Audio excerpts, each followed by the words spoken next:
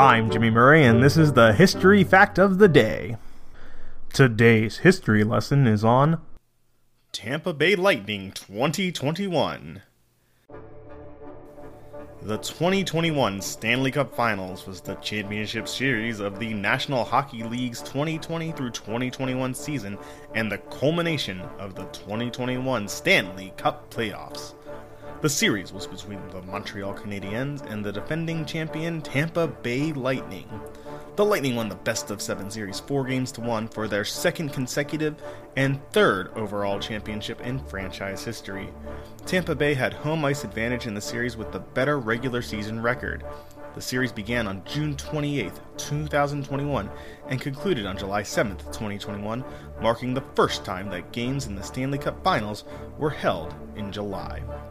This was also the first final since 2009 to be played entirely in the Eastern Time Zone. Due to cross-border travel restrictions under the COVID-19 pandemic, the league temporarily realigned this season into 4 divisions with no conferences. Tampa Bay made very few transactions to gain players in the offseason. Instead, they traded away players or let players go via free agency to make cap space while re-signing Patrick Maroon, Luke Schenn, and Mikhail Sergachev. Tampa Bay finished with a 36-17-3 record to finish third in the Central Division.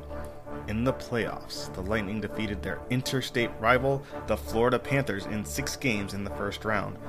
Forward Nikita Kucherov, who had hip surgery prior to the regular season and was on long-term injured reserve, returned for the playoffs, subsequently helping the Tampa Bay with an otherwise cap-tight situation.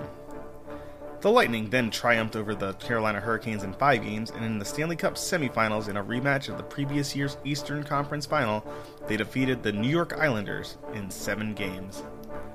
It was truly a sight to behold. Jane Castor almost cursed the team to lose in 7 after requesting that the team win in Game 5. I'm Jimmy Murray. Thanks for listening to History Facts on the Kid Friendly Network. Music is by Kevin MacLeod. Executive producer Chris Kremitzos.